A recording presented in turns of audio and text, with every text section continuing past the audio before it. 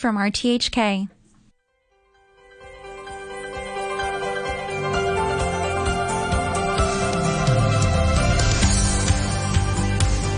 Good morning. Welcome to Backchat. I'm Danny Gittings, and your guest presenter this morning is Rainbow Leung. Good morning, Rainbow. Good morning, Danny. On today's Backchat, we're going to be discussing the third Belt and Road Forum of International Cooperation held in Beijing. Delivering his keynote speech marking the 10th anniversary of the Belt and Road Initiative on Wednesday, President Xi Jinping hailed China's global development strategy, describing it as having progressed from sketching the outline to filling the details. But Xi also warned against unilateral sanctions and decoupling in what was seen as a tacit message to US and Europe. Drawing dozens of representatives from 30 organizations and 130 countries, including Russian President Vladimir Putin, this year's summit reaffirms China's role on the global stage at a time of increasing international frictions. Cooperation with the Middle East also set to increase, with a growing number of investors eyeing opportunities in Egypt's Suez Canal. So has the Belt and Road Initiative reshaped global trade? What new projects can we look forward to, and what other challenges lie ahead? We'll be finding out on today's show. Let us know what you think. You can leave a message on our Facebook page, Backchat on RTHK Radio Free. Email us at backchat@rthk.hk, or give us a call. The number there, 233-88-266. Our guests in this morning's discussion, we have with us initially Alan Leung. Alan Leung is the co-convener international and board member for the Path of Democracy. We also have William Wong. William Wong is a lawmaker and associate dean for external affairs at the Faculty of Engineering at Chinese University. And from City University of Hong Kong, we have Professor Wang Jiangyu. Professor Wang is from the School of Law and director of the Center for Chinese and Comparative Law. Good morning. Welcome to Backchat. William Wong, let's go to you first. Of course, we had Xi Jinping's speech about the Belt and Road Initiative yesterday, and a lot of well, what did you make of the speech? I mean, some indications that the focus of the Belt and Road Initiative is starting to change, isn't it? Yes, I think the central government is very wise about 10 years back, in fact, or even much longer. I mean, they know that you cannot put your eggs into only one basket, so they're starting to building up, second, third, or fourth basket. And then One Belt, One Road is one of the main initiatives that they put forward 10 years ago. I think as things progress, I think you can see some achievements is coming up. I mean, if you're looking around at the geopolitical situation now, you can see some kind of a bipolarized situation now, and I think that will last for some time. If we wait the market to go back to the norm, like it used to be, where the American, European, or the Western market dominates, then it will be a long time. So that's why creating a new market is the right thing to do, and then I think the Chinese central government is doing a good job on that. And I'm also very happy to see that out of the 8 initiatives that were mentioned by President Xi, innovation and technology is one of them. And then thereafter, you can see that John Lee came out and said that we should take advantage of Hong Kong in this area on innovation and technology, and then we should work closely with Shenzhen, the Greater Bay Area, to do business with the Belt and Road partners. Yeah, I think John Lee mentioned the Lok Ma Chau loop, didn't he? Exactly. I mean, we've been talking about sort of playing a role in technology for really quite a long time. Has anything really changed as a result of this speech? Well, I mean, there are many things changed. I mean, look at the startup, for example. The startup has been actually increased by at least 70 to 80% since 2020 as compared to 2009. So this is a big thing. And then the investment in the universities, and then there are a lot of patent and IPs that come out from the universities. And then we're working on, the government is actually trying to promote or push sort of technology transfer. And in the last policy address, there was a scheme. This is a scheme called Race Plus, and that is actually to actually line up sort of tripartite sort of collaboration between the government, the universities, and the industries. So I think these are all good things happening now.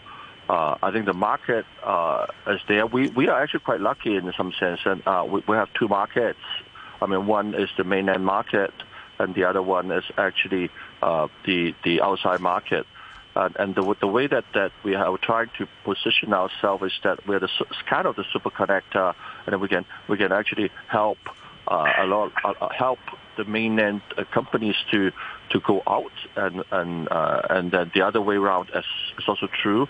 We're trying to attract more foreign industries to come into Hong Kong and leveraging us to bring them into the China market. I think that would be happening in the coming years. Then we'll be working very hard on that one, our government. Another aspect that came out of the speech yesterday was the move towards a greener Belt and Road Initiative. And however, I didn't think that was anything new, because after the last Belt and Road Forum in 2019, China then verbalized a growing commitment to a green Belt and Road Initiative. And that was in response to the global anxieties at the time over the destruction of nature in the construction of projects, and also the proliferation of Chinese-backed coal power plants in participating countries. Now, and perhaps if I could ask Professor Wang this question, has there been a greener Belt and Road Initiative since 2019, or has it all really been window dressing? And how serious is China about this going forward? Professor Wang? Yes, Yang Yi here. Well, first, thanks for having me. This is a good question. I guess there was very much it was a turning point in terms of Chinese environmental policy when Xi Jinping became the Chinese president. He has been, quite interestingly, very sincere toward environmental protection. And this not only applies to the Belt and Road Initiative, which is his signature foreign policy and international strategy project, but also apply to all aspects of the Chinese economy. So and actually China bet on these on the sustainable development and on the green development. That is why China has become very much a champion for the green solar panels, so the green products and consumer goods, and also the EV, right? So electric vehicles. I think China seems to be rather sincere on making the Belt and Road Initiative greener, not only because this is the so-called the global trend, but also because China can economically benefit from this, and China now has an upper hand in terms of both the technology, the products, and also you have a moral high ground there. So I think this will continue. And greener Belt and Road probably means smaller projects generally. I mean, these larger projects, they don't tend to be particularly green, do they? Right? So a lot more. Would it mean a lot more smaller projects, Professor Wang? I think first of all, it would mean the incorporation of the green standards. For example, like the ESG, right, and the carbon reduction, carbon neutrality. So you will incorporate all those standards in all the projects, bigger or small. And the focus on smaller projects represents a shift of the strategy, because there were some criticism on the Belt and Road, including that the BRI wasted too much money on those mega white elephant, but not very useful projects. So there's overall shift in the strategy to focus on smaller but workable, so the deliverable projects. So that will be the overall change. Okay. Well, but I thought it's so obvious to me. I mean, the change in the mainland for the past few years. I mean, in the 13th five-year plan, they already set up this 30-60 goal.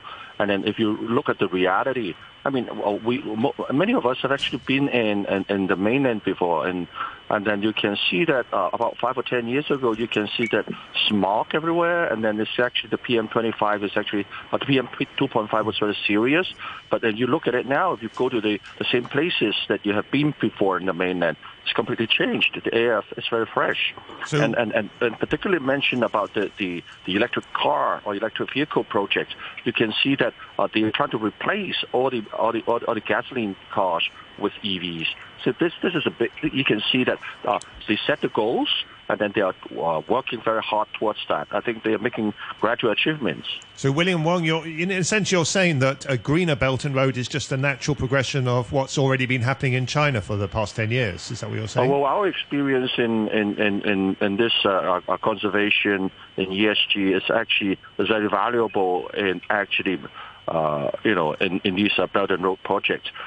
Like, for example, you mentioned about big constructions. Surely the big construction will use up a lot of energy. See, for example, a very simple example.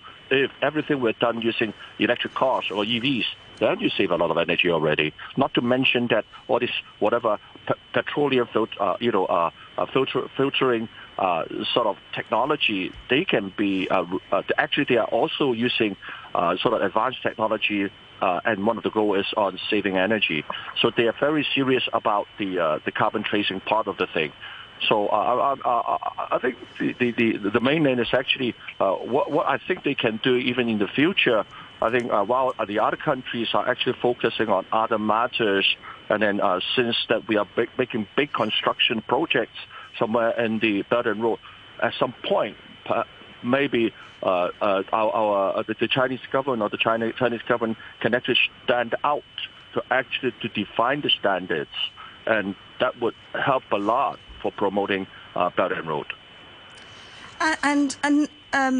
I just want to ask, perhaps Alan Leung this question. Alan Leung is the co-convener, international board member, Path of Democracy.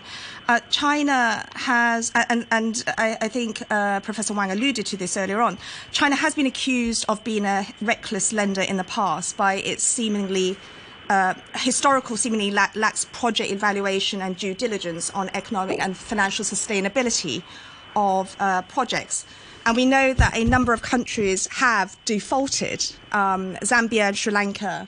For example, Zambia and Sri Lanka, although I understand those debts have now been restructured. However, many others are in acute debt distress. So given the the swing, the new initiatives, the switch in focus, what's your view on this? On the death trap thing, or what's going to happen? Yes, because they've set out an 8-point plan yesterday, and but in the past, there's allegations that China has been reckless in not doing sufficient due diligence. There has, for example, in Sri Lanka, the Sri Lanka case, I think is a lot of it is Western propaganda. I think it's been proven that most of the debt is from the Western country, IMF and so on. And China actually helped to restructure the IMF debt. I mean, in standard situation, not just Sri Lanka, in places like Bangladesh.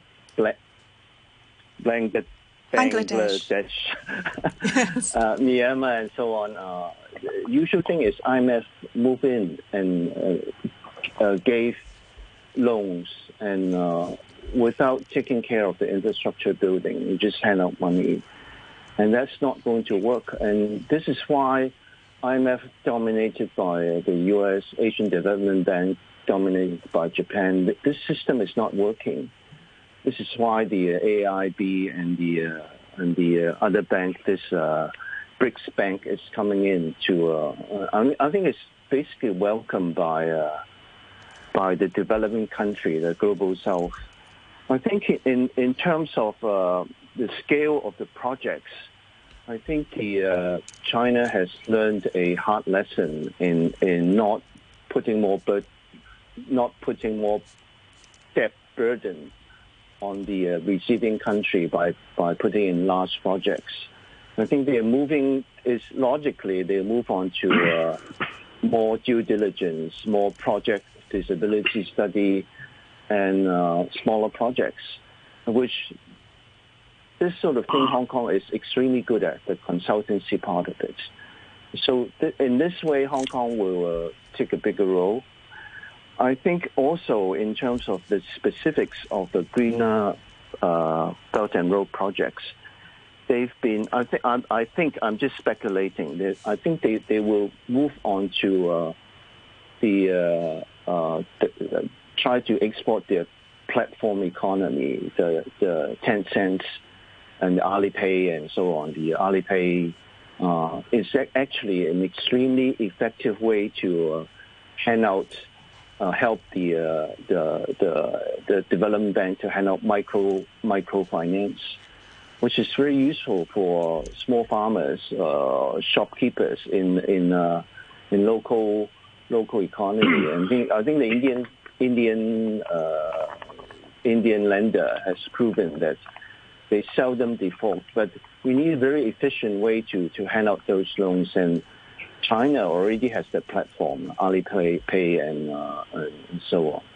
So Alan Leung raises an interesting point there, particularly relevant to us in Hong Kong. We're talking as the general trend seems to be to a Belt and Road initiative that focuses more on smaller projects, and suggesting that could be a benefit to Hong Kong. Let's hear what our other guests have to say about that. We mentioned about the due diligence part. Yeah, please, The due diligence part is more on the legal side of the thing. And once I think we have actually, but 10 years back, then we are still trying to work our way through. I mean, like in China, and then as said, we probably have the Chinese government have learned a hard lesson. But as we go along, I think we learned the lessons. I think, as I said again, if we can set the standards, when we have that standard, then the diligence can be done. And if we were to do the due diligence, that's where Hong Kong can come in, because the legal services in here is well proven. And then if we were the one can actually help in doing the due diligence, that would actually lower down the risks of future projects. Professor Wang, we talk a lot about Hong Kong's role as a legal hub. Just how much of a role can it play here then? Well, that's really a good question. I think we in Hong Kong, the government and also the business community, and then sometimes the scholars have expressed many times, and also made a very proud announcement that we can play the role of the something called the super connector. But Hong Kong has been underplaying its role. So in addition to making those lofty ambitions, expressing the lofty ambitions, I think the Hong Kong business community should study and get involved in each and every many of those specific projects. I agree with the previous panelists that Hong Kong can do quite a lot, for example, on consultation and due diligence, and also they provide the legal services on the ongoing basis. The Hong Kong is a hub for international dispute settlement. The Hong Kong was the number one in Asia for many years, but until recently Singapore is playing a catch up, and Singapore has surpassed Hong Kong in some respects, including arbitration. I think Hong Kong, that is very much because that Singapore has something I called the industrial legal policy. So the Singapore government has been very active and proactive in promoting Singapore's legal services, dispute settlement services. I think Hong Kong, the legal community, together with the relevant government agencies in Hong Kong, should wake up and just respond to that. It should be more proactive. Should chase those projects and try to get legal business in those specific projects, rather than making those empty, wishes announcements. So that's what I think we should do here. Very interesting comment from our guest, Professor Wang. Kong say that Hong Kong has not been nearly proactive enough, and we should wake up. William Wong, do you agree? I would say we are actually very active in trying to change that. I agree in some sense because that we are still living in the in quote the status quo, i.e. The Western economy. But it is not true. I mean, as I said again, in the coming future, bipolarization will come in, and then the Middle East economic circle will be here, and then the set of rules, their culture will be very different. But if you think about what Hong Kong is for the past 40 or 50 years, we've been doing a lot of trading with this Western world, the Americans, the Europeans, but things are different. So that's why we have to start to get out of our, so to speak, the comfort zone and start to learn more about the other side of the world, this part of the world. But again, the rules may be different, the regulations may be different. But I think the culture, the working attitude, how to honor legal system is something that we have built in Hong Kong. So I think this is something that we have to get out, to learn more. But I think we can learn fast, and then we can still serve the role as the super connector, especially in the legal part of it. And William Wong, how do you suggest we can achieve much of that? Well, go outreach more, like what John is doing. I mean, Johnny is actually taking our teams to go out. I mean, John is doing this thing not sort of with no reason. When you think about it, every trip he makes was actually follow the footsteps of President Xi. President Xi went out for diplomatic trip, and thereafter, John will lead another team. We're trying to kind of materialize. We're trying to follow the trades and then trying to materialize some of the business. So I think he's strategically doing this thing. So again, in response to your question, we just have to reach out. We have to be more open-minded and start to work on the Belt and Road, legal system, the Belt and Road culture, as such. Well, yeah. Alan Leung, where do you stand on this issue of whether Hong Kong needs to be more proactive and whether it's not been doing enough? Well, to really defend the Hong Kong SAR government, the Department of Justice has actually been actively trying to set up an international arbitration court, which is separate from the arbitration center thing. And they've actually made a lot of progress. And I think the Foreign Affairs Minister of Foreign Affairs of China is helping them to negotiate as a sovereign state. And I think they are ready to announce the specifics already. We don't know in what specific form, whether it's going to be part of the Hong Kong judicial system, or whether it's going to be an international court like Hague. That is the part we don't know. But we know that they're actively setting that up. But it's not just legal service. The package Hong Kong can offer in terms of infrastructure building is feasibility study, financial feasibility, source of financing, and project management. Just look at the MTR. MTR has aligned in one of the lines in most of the major cities in China is actually operated by MTR Corporation of Hong Kong. And they set the standard, and then the other lines has to follow. And even in countries like Bangladesh, I understand they're building a MTR line in Dhaka.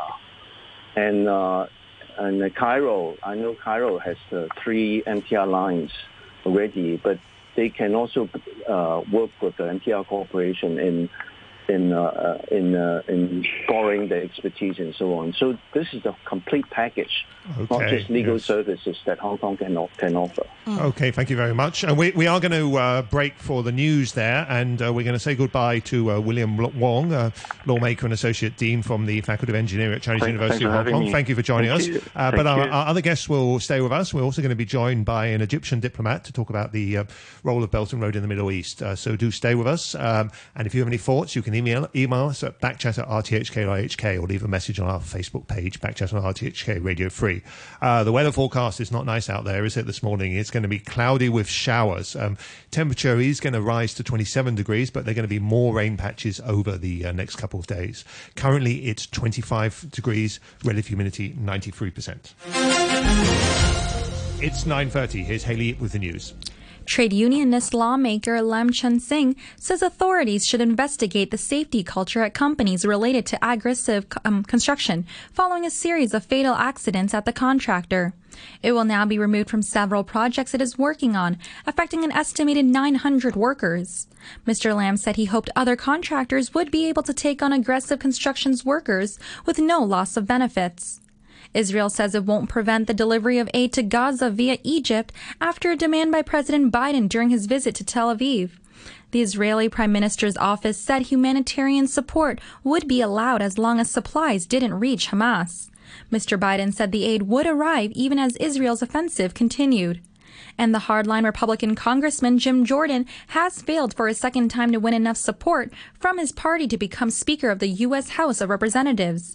22 Republicans voted against him, 2 more than during his first attempt. I'll have more news for you at 10 o'clock. Hey, you can ask if you don't understand, but if you lose your hearing, there's no cure. Working near loud noises without hearing protection can easily cause occupational deafness. Employers and employees must work together on prevention. Employees engaged in specified noisy occupations suffering from occupational deafness can apply for compensation. For details, visit the Occupational Deafness Compensation Board website or call 2723 1288 for inquiries. There are always adversities in life. If you're emotionally distressed because of family conflict, debt, marital or interpersonal problems, and you don't know how to deal with the situation, please call Caritas Family Crisis Support Centre's 24-hour crisis hotline, 18288, to talk about it. A bend in the road is not the end of the road. If you're willing to seek help, you will find a way. Welcome back to Backchat. I'm Danny Gittings. Your co-presenter this morning is Rainbow Leung. In the second half of the show, we're going to be continuing our discussion about the Belt and Road Initiative, and in particular on the third Belt and Road Forum of International Cooperation, which was held in Beijing and had that keynote speech from Xi Jinping yesterday, and a number of interesting suggestions about how the Belt and Road Initiative is evolving over time. We've already been discussing in the first half of the show, including in direction of more green projects and what Hong Kong can do to help. Our guest, as we continue the discussion, we still have with us Alan Leung, who's co-convener international and board member of the Path of Democracy, and we have Professor Wang Jingyu. Professor Wang is a professor at the City University School of Law and director of the Centre for Chinese and Comparative Law. If you have any thoughts on these topics, do email us at backchat@rthk.hk, or you can go to our Facebook page, Backchat on RTHK Radio Free, and leave a comment there. Let me just bring in one email from a listener for the moment. Henry says the Belt and Road Initiative has reshaped the global trade tremendously. Examples, the China-Europe Railway Express, the Gwadar Port, and the Sri Lankan New Port will be a game changer in this decade as they were completed or still in progress in the last 10 years. Africa has seen modern ports in Kenya, Nigeria, as far as I remember, Nigeria, and power deficiencies in some countries have changed to power exporting countries. In future, I see the Arctic shipway will also be a game changer. The use of solar energy and nuclear energy, etc., in future Belt and Road initiatives will contribute to reducing carbon emissions. Belt and Road Initiative would make developing and undeveloped countries gain more centre stage and drivers in future as they benefit from the Belt and Road Initiative. Thank you very much, Henry. Without doubt, there's been some impressive building works out there, impressive infrastructure. However, I just want to take a step back. We more than 130 countries attended the forum, most notably from Latin America and Africa. But unlike in previous years, many more sent ministers rather than heads of state. And there were notably fewer number of foreign leaders at this year's forum compared to the previous two summits in 2017, where 30 heads of states attended, and 2019, where 37 attended. This year, I think there was only about 20. And perhaps if I could ask Professor Wang this question, what do you think this shows? And do you think, as some say, this shows a waning in interest in the initiative overall? That's a very, very interesting question. I think it very much demonstrates how polarized our world has already become. And the U.S.-China geopolitical and geoeconomic rivalry has never been so intensified. So in the past two summits, the first one and second one, and you saw high-level delegations, at least from the significant number of Western countries, including European countries. But it's no longer the case because those countries have realized that the United States has made China and strategic, not only strategic competitor, but the number one challenger of its status. I think the U.S. Western allies probably would not want to show much interest in this project. On the other hand, I think China has realized this. China has also lost interest in them, and China initially intended to make it an all-inclusive project to embrace everyone. And now I think with the Belt and Road, China is in the process of establishing another alternative universe, an alternative power center that will be that will compete with the U.S.-led camp. So this is the situation that is being developed, and it makes the world more and more polarized. So that is why. So what we have now, you have countries which are so China basically wants to attract countries which do not want to either they will follow China or they have no intention to take sides. Right. So I think for China this is not even a surprise. China didn't even sincerely invite U.S. European countries, so the Western countries this time. Alan Leung, I'm sure you have some thoughts on the geopolitical rivalries, how they're affecting Belt and Road Initiative. I mean, there have been lots of suggestions, haven't they, that Italy's going to pull out of the Belt and Road? I think they are at the end of the year. Yes, Alan Leung? Well, I wouldn't put it as a less significant forum, but there are still 130 countries participating and 26 head of states attending, 26 including UN and this new development bank head. So 24 national leaders attended, including the UN Secretary General Antonio Guterres. So it's from China's point of view is really the biggest diplomatic victory in the last few years.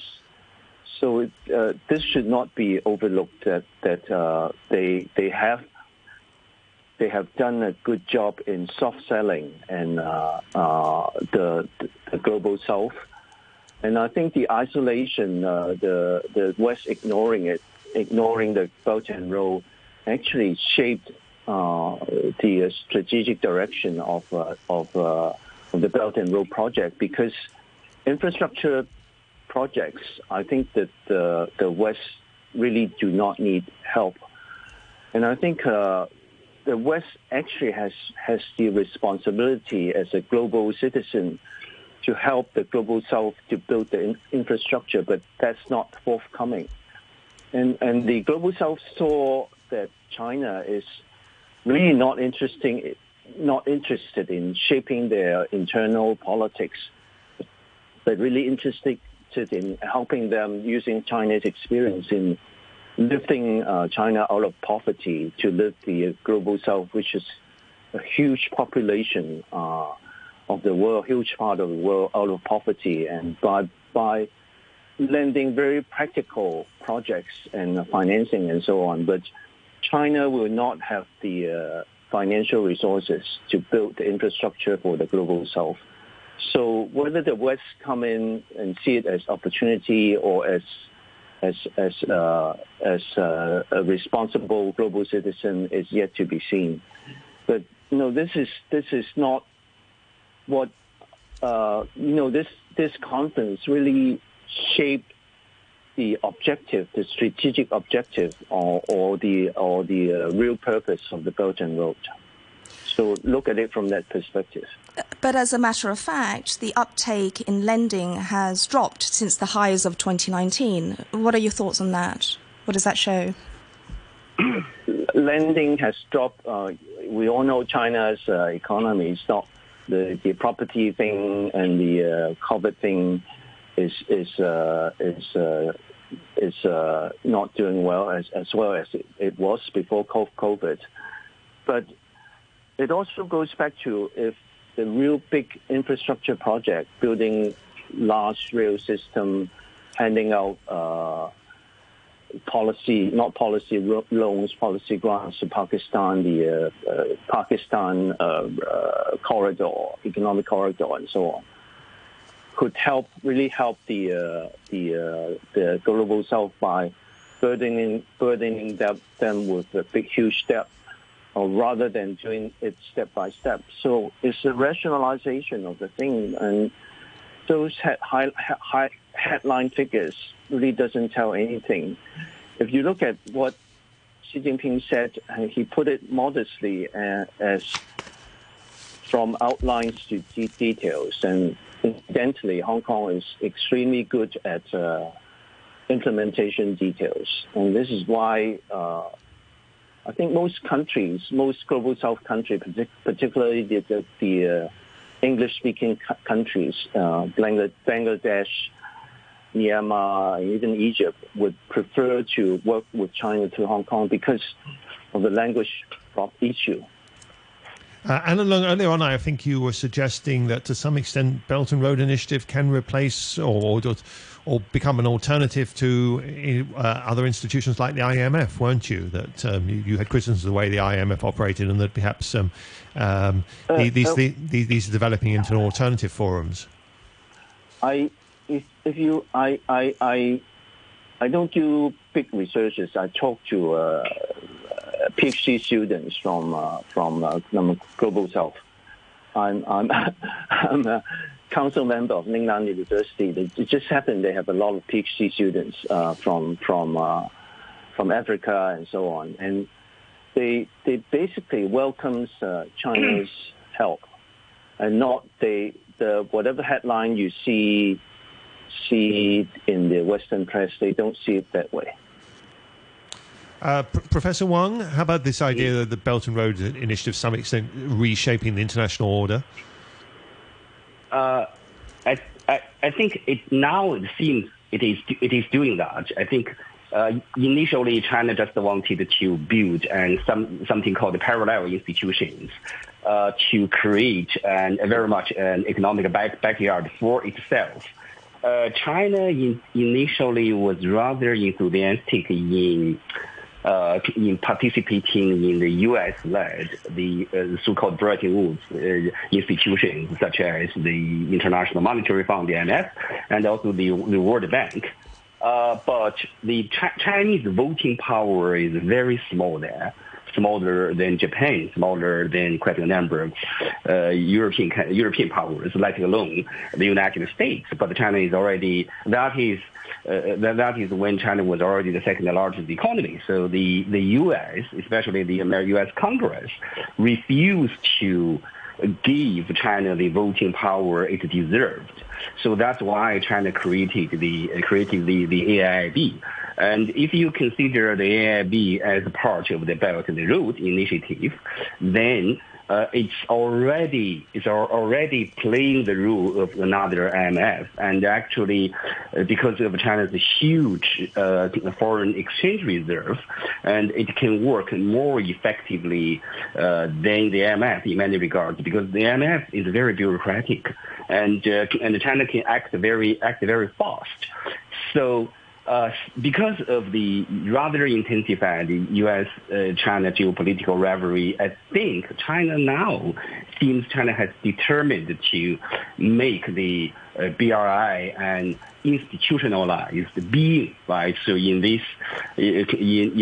recent speech of Chinese President Xi Jinping, one of the announcements was to establish a secretary. So that is very, very indicative, right, of the Chinese intention to make the BRI a more formalized, more institutionalized project. So it has the great potential to be an alternative system.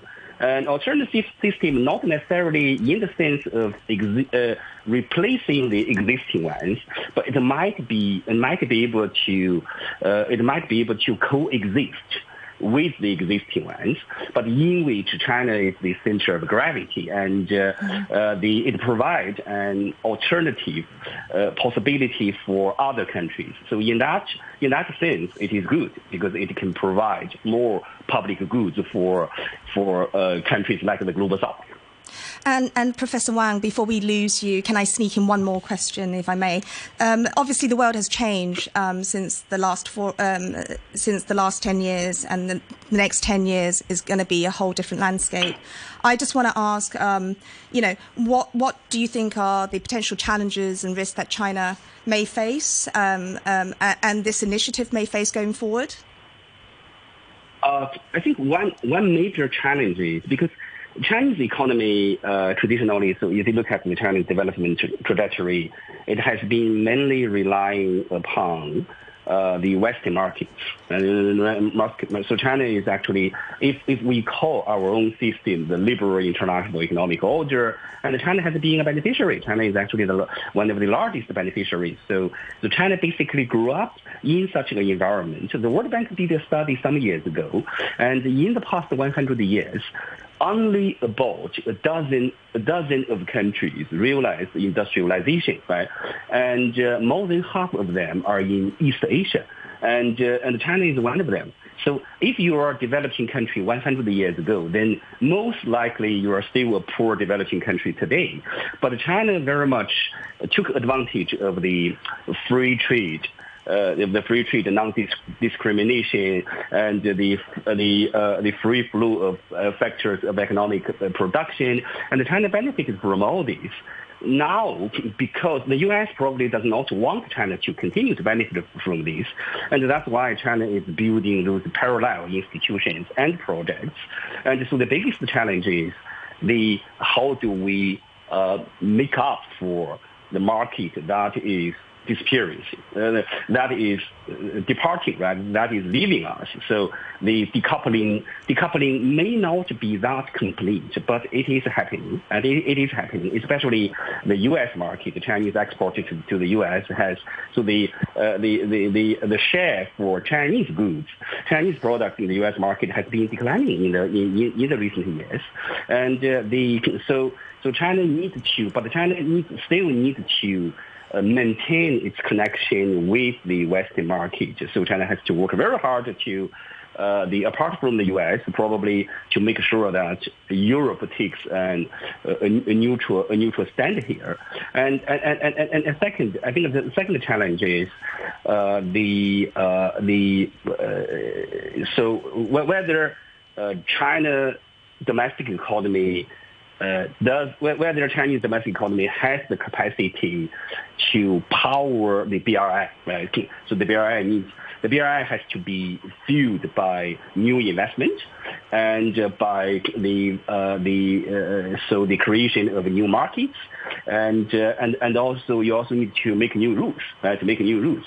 So whether China has the capacity to do it is a question, or alternatively, if I may rephrase the question, rephrase the statement, that is whether China should should further open up its domestic economy and continue to reform its economic system to make sure that China is an very powerful open economy. I think the Chinese economy still has great potential, and but in the past few years, the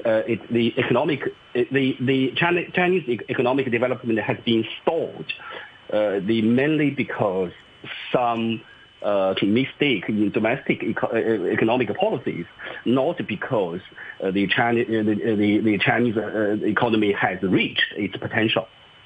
Okay, we're discussing the Belt and Road Initiative on the back of the Third Belt and Road Forum on International Cooperation, which was held in Beijing with that keynote speech from President Xi Jinping yesterday. If you have any thoughts, you can email us at backchat@rthk.hk or go to our Facebook page, Backchat and RTHK Radio Free, and leave a comment there. In fact, there's a lively debate going on our Facebook page with contrasting views about the Belt and Road Initiative.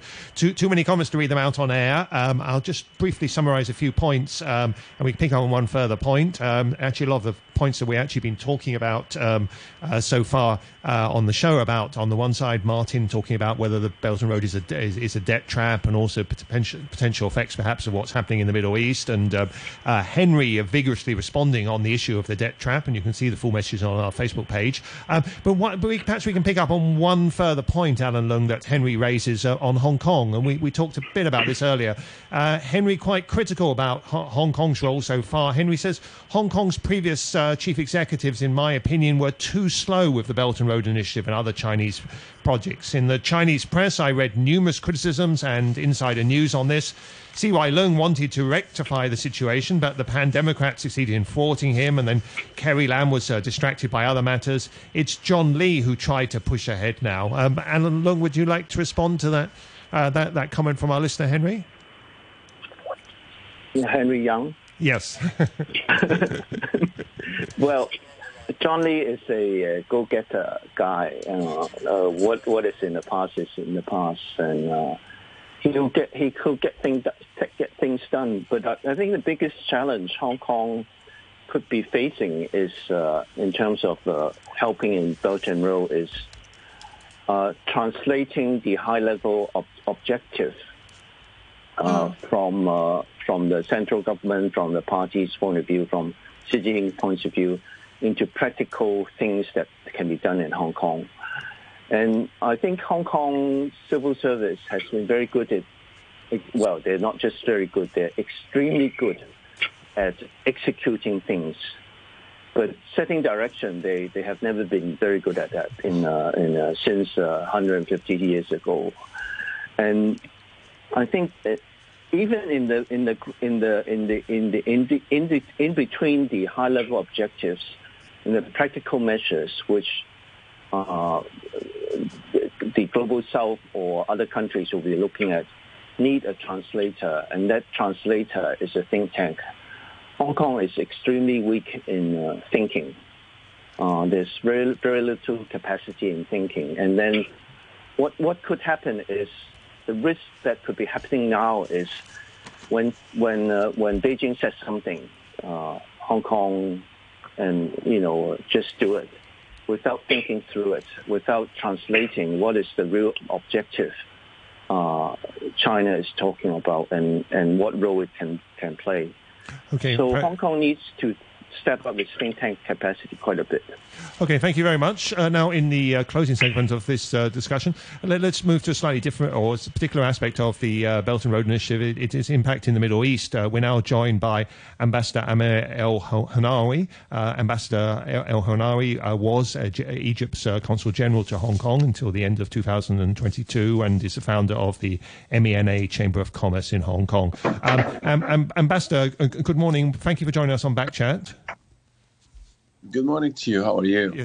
So just how important is the Belt and Road Initiative to Egypt? It's very important. I mean, to the whole region, it's extremely important. Our relations with China are very historic and go back a long way. And I think that the Belt and Road has benefited. I mean, if I speak from the perspective that we're an African country, to Africa has been very significant for a lot of infrastructure projects. Very significant for a lot of infrastructure projects. But we've been here. What are the major achievements? Can you tell us about? I don't have the statistics in front of me actually. But I think a lot of people have overlooked the Belt and Road initiative from China. It's been going on for almost 20 years now, and it has done a lot of infrastructure in terms of ports, transportation, and mostly trade related, and it has not come with what I could call a political price or tag like a lot of the other aid or assistance that you get from other parts of the world. So you see that from perspective of your country and others in the Middle East, that's an advantage of the Belt and Road Initiative, isn't it? Ambassador? Yeah, I think mostly it has helped a lot more sub-Saharan African countries. And I mean, when I was posted to Uganda, I worked in Uganda many years ago, and there was significant assistance from China in a lot of areas of infrastructure. Absolutely. I mean, even the national stadium for football was built within the same form of assistance from China. We know from the forum that concluded yesterday that one of that the focus going forward is going to be one of the aims is on greener sustainability. However, the Middle East is one of the biggest carbon emitters on a per capita basis from its reliance on coal, oil, and gas. So, how well placed is the region to transition to more greener and cleaner sources of energy? The transition to cleaner energy is very costly for developing countries and emerging economies. So this has been a problem between in the negotiations between the South and the North. And most of the time, the South is always asking the North to